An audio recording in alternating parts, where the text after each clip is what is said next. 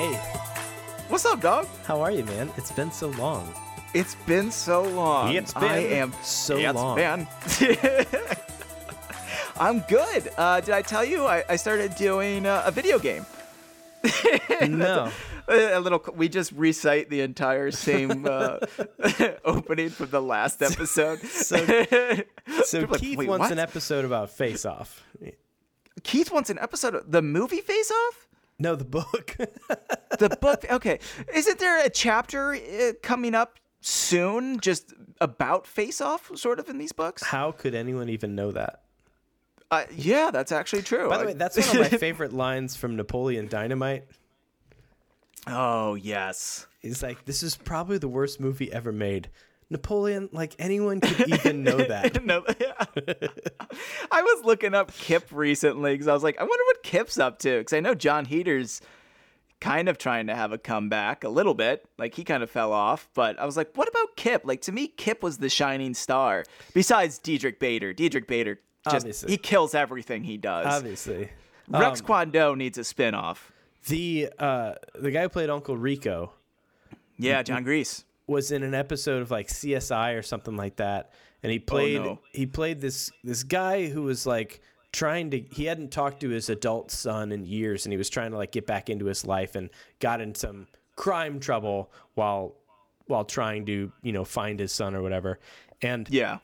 as he's making his case to the officers who are arresting him for whatever, as he's saying like, all I wanted was to be able to spend some time with my son. Like, it was a good performance and stuff, but all I could hear was like, I used to be able to throw a pigskin over the mountains. Used to be able to throw a football a quarter mile.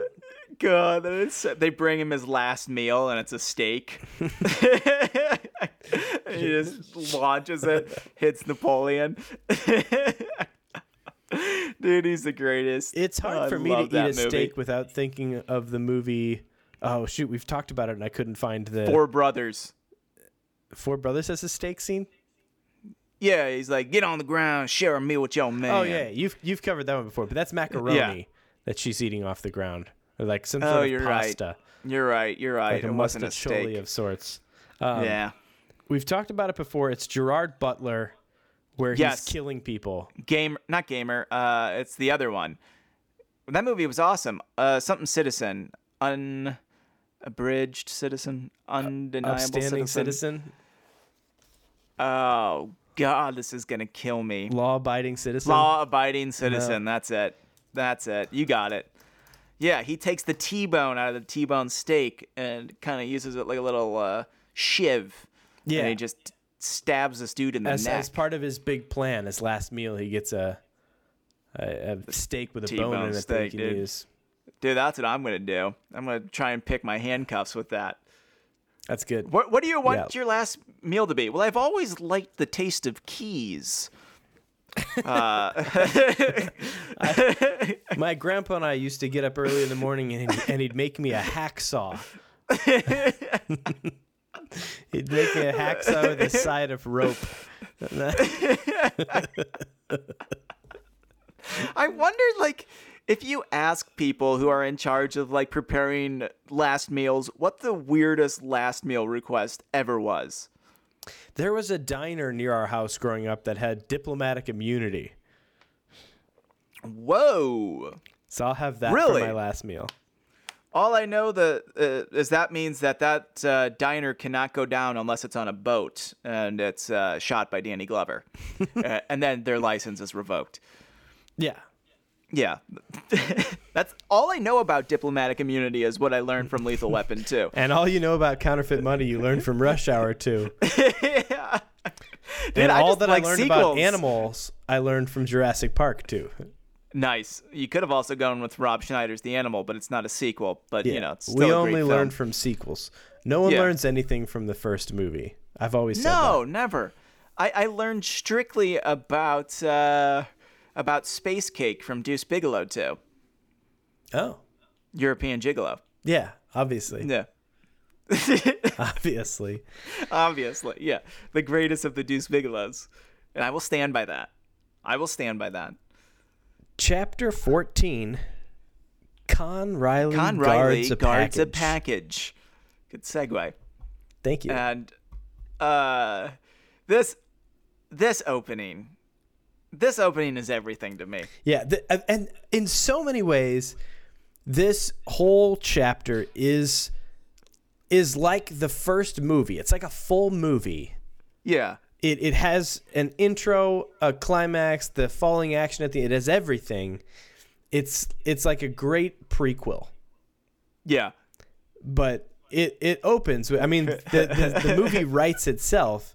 But yeah, go ahead. Start taking me into Bayport. Okay, so first of all, the first paragraph is a single sentence. Yes. I want people to know that as you read this, that the first paragraph is what it is and is no more. Okay. Officer Con Riley was at peace with the world.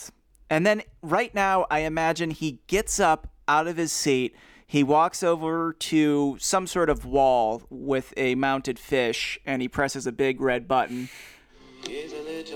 His heart was full of contentment, and his stomach was full of pie. The sun was shining, and one of the aldermen had just given him a fairly good cigar. His beat had been free of crime for a week. His wife had gone to the country for a visit, and she had taken the children with her. Hence, Con Riley's feeling of deep and lasting satisfaction with the world. Couple things here. Number one, how long had you been planning that? Because that had to be queued up. Since I read the chapter, and I made sure to get the Big Mouth Billy Bass audio too. I didn't want the actual song. It needed to be from the bass himself, and it was from the fish's mouth. It took about 10 minutes to find a good quality version from the fish's mouth. I also loved that throughout that you chose as your bed of music a song with lyrics to go underneath your reading, which only served to hurt both of you. You're not wrong. Not at all. But it was worth it. Essentially, the man is just having the time of his life. Another turning point, a fork stuck in the road. All right, Green Day. His beat had been free of crime for a week. His wife is gone. She's in the country. She took the children. I mean, Con Riley is just he's not wearing pants. I mean, that's the mood he's in. He is just a white t-shirt and underwear. I don't know about that part, but no, that's my imagination running away with me. Gotcha, because he is on the beat currently. He's working. He is on the beat, but so he's probably not. How much work are you really doing? What struck me at the end of this was his wife had gone to the country for a visit, and she had taken the children with her. Hence, Con Riley's feeling of deep and lasting. Hence, Con Riley's feeling of deep and lasting satisfaction with the world. And as a father, yeah, I like my kid, and it's not like, oh, it is so nice. Jesse's taking my kid away, and I'm working. Like that. I think it just paints a different picture. This is 100 years ago. This is 100 years ago, and this man is relieved of the motherly duty of having to watch his own kids. Oh, poor guy. Poor person. Poor guy. Yeah. He can't afford a babysitter. Man just wants a nap.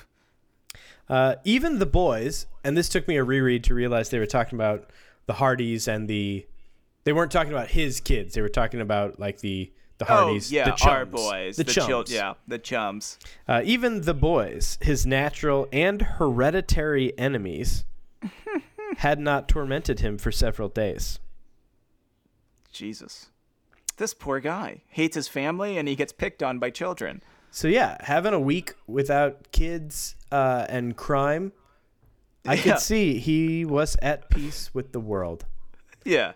So, as with all good stories, that was a great introduction to the main character of this particular story. And we understand where he is and how he got here. We know his family situation. We know his job. We know he's got enemies in the boys, but things have been good lately.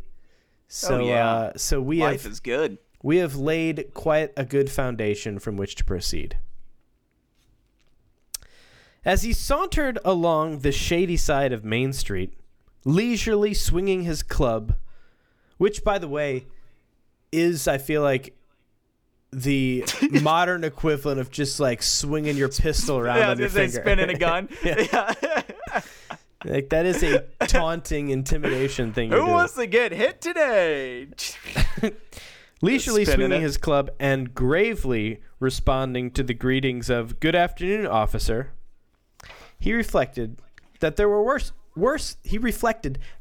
worse occupations in life than being on the Bayport police force.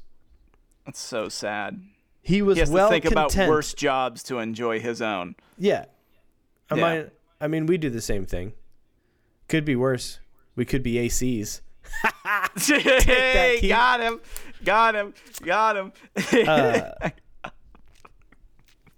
He was well content with his lot just then. So, really hammering the point here. This is like the third time they've said between passages talking about how happy he is that he's happy. His life is good, and we are now deep into foreshadowing. It is right. We are in a blackness of night of foreshadowing. It is dark with shadow. He exchanged salutations with the traffic Some cop. would say that there are 4 shadows on this single shadow. Indeed. I like that. Yes. That's good. Yes. Yeah, I enjoyed it. On the shady side of Main Street. He exchanged salutations with the traffic cop on the main corner and mentally congratulated himself because he was not a traffic cop. So again, comparing himself to You're lesser. right. Yeah. Which just goes to show how rotten this guy is, because there's times when I pause and think about how good my life is, and I try to make a habit of doing that and counting my blessings, but I don't do it in the frame of like, well, I could be a insert occupation here. Like, I don't. I could be a car salesman. Yeah. Could be a I doctor. could sell insurance. Yeah. Could be a lawyer. Could be a public attorney. I could be a failing business owner. Yeah. Yeah, I could be a freelancer who hasn't had any projects in 4 months. I mean, totally, right? Couldn't relate to that. Maybe we should take a break. Let's take a minute. Let's maybe hear an ad that's not going to make us any money whatsoever, and we're going to continue to be poor. And there's a new Sony camera coming out that will have been announced by the time that this episode is released. Should have been a traffic cop. Should have been a traffic cop. I should have been so lucky. Could have been somebody. Could have been a contender. Could have been a traffic cop. What is that from? That's Spike Lee's favorite film. You should know it. You took his master class. Oh, is that The Waterfront? Yeah, on the waterfront, On the baby. Waterfront, yeah. What was his name? Colin Kaepernick? Kaepernick, the football player? Whoever he kept referring to as being a part of being... What wasn't he saying? Like, that's Kaepernick when he was talking about on the waterfront. This is only funny because Colin Kaepernick was an amazing quarterback who... Do you know anything about him? He took a knee. Yeah. And then essentially got fired from the NFL. Like, oh, good Lord. After that, there was so much controversy, and he was like the first one to do that, and now it's becoming commonplace, and the conversation is evolving and growing as it should. But he started that and paid the price of they essentially like kicked Jesus. him out of, or like Marlon Brando on the waterfront. On the waterfront. Where you got to stand up to the unions. Okay, I guess that analogy makes a little more sense now. So that's why he's screaming about that comparison. Yeah. Or Kaepernick. Kaepernick. I like Knack, dude. I'm going with Knack. I don't care what his name is. That's fine. There's a really, really cool, I think it was a Nike commercial starring Colin Kaepernick after he got kicked out about like giving up everything for the one thing that matters or something like that. But they just like followed him around like an empty New York or something like that at night. And it's just a gorgeous little, like when they do those commercials, it's like, hey, here's something really important and buy our stuff. I like those. Those are good. Yeah, I have to check this out. I'll watch this. Yeah, not right now though. We're recording a podcast. Oh, that's what we were doing. Yes. I knew it was something. Okay, traffic cops. He hates traffic cops. He congratulated himself because he was not a traffic. Hey, at least you're not a traffic cop. Okay, we're back on. Yeah, troop of boys comes down the street from the direction of Bayport High School, and Riley instinctively stiffened. If it were not for those confounded boys, life would be very different for him. They did not seem... Like he is just a villain from Scooby-Doo before Scooby-Doo. If it wasn't for those boys. Oh, yeah. That's how he lives his life. Yeah, and Scooby is just snacks in there. If it wasn't for those boys and their turkey clubs. They did not seem to appreciate the dignity of his position.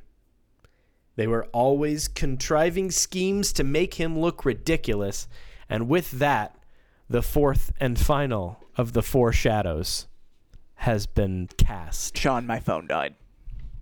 I'm going to stop. Well, no, I'm going to keep the recording. What's happening on my end? How long this takes me to get my phone is I'm back still up. recording a podcast. Okay, and the FaceTime that connects me to David I see the is Apple missing, sign. And I hope that he's talking This to. is why I don't like these new iPhones. Maybe playing "Don't Worry, Be Happy." I can't charge it but and I have lost David. headphones in at the same time, unless I buy a converter. And so, but that's probably what. There's a like chance we'll cut this out. $100. That's ridiculous. Chance we'll cut it out. You know Chance we'll leave it in. Bucks? 3 big mouth Billy Basses. I'm just gonna wait till we get David back. I could probably get one of their other things too. One of them singing rodents. Maybe remember the hamster dance? Yeah, I bet there's something that does the hamster dance. I like that song. They did it in C-Spot Run, which you never really see Spot run. I mean, he's mostly walking. The big climax of the movie is him just walking to whoever he wants to be with. So shouldn't the movie have been called C-Spot Walk?